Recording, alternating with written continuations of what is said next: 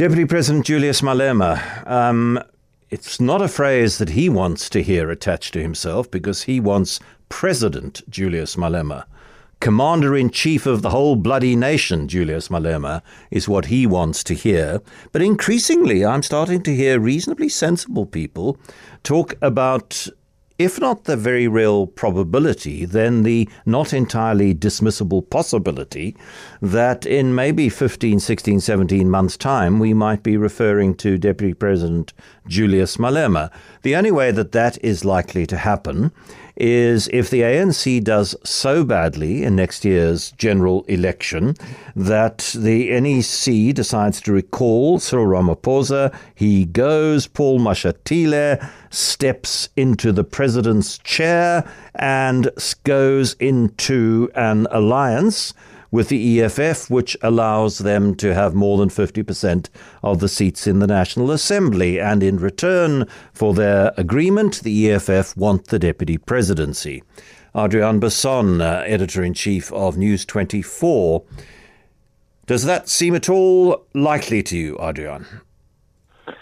Hello, John.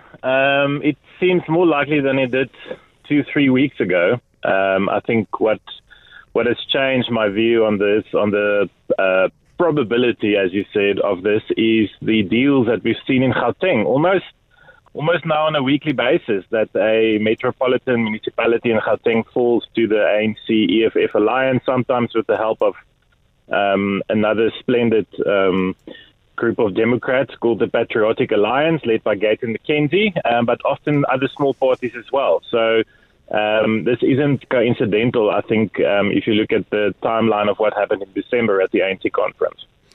The Gauteng ANC seems much more open to the idea of working together with the EFF than the non-Gauteng ANC. And I read clever people like yourself telling me that under Cyril Ramaphosa, the ANC would be very unlikely to try and build a coalition with the EFF. So for this to happen, do you think that Mashatile needs to replace Ramaphosa?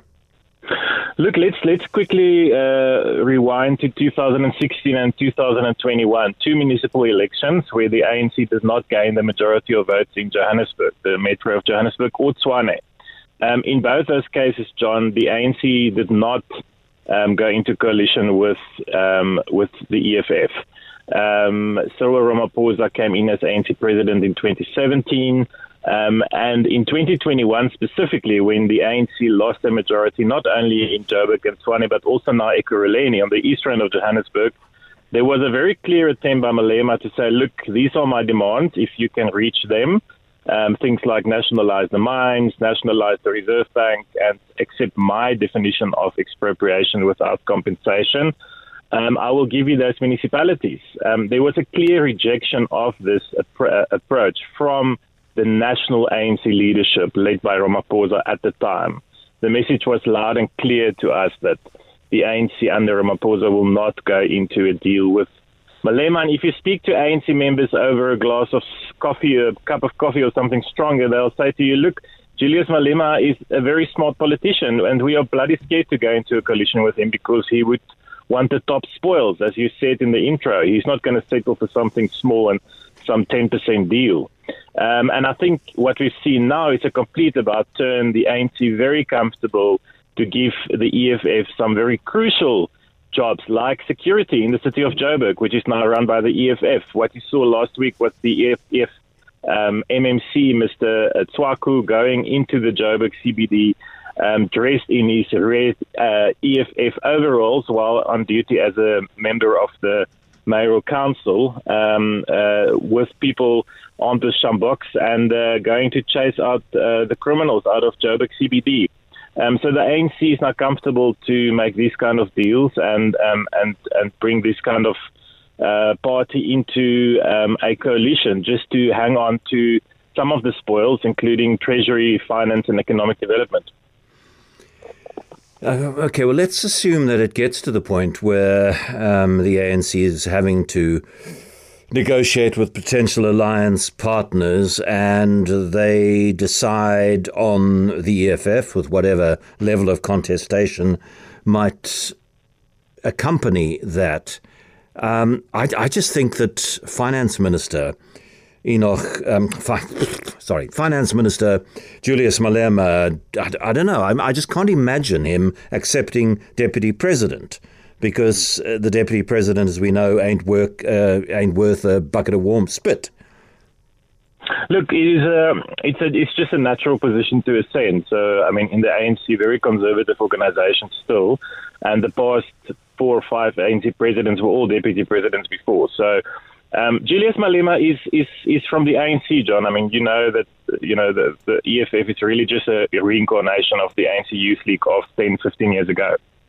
So Malema has always wanted to go back to the ANC, I believe. I believe he wants to take over the ANC ultimately and make the ANC beg him to take them over to get back power. And I think, what's happened globally, and I'm trying to do a lot of reading on this topic now, is when majority parties or parties who's been in power for many years start to lose power, they tend to navigate towards opportunist, populist parties who bring them that 5 to 10 to 12% they need to stay in power, because the ANC will just not be able to fathom letting go of power come an electoral loss next year, and they may need as much as 10 to 11 to 12%, which no other party than the EFF or the DA could give them.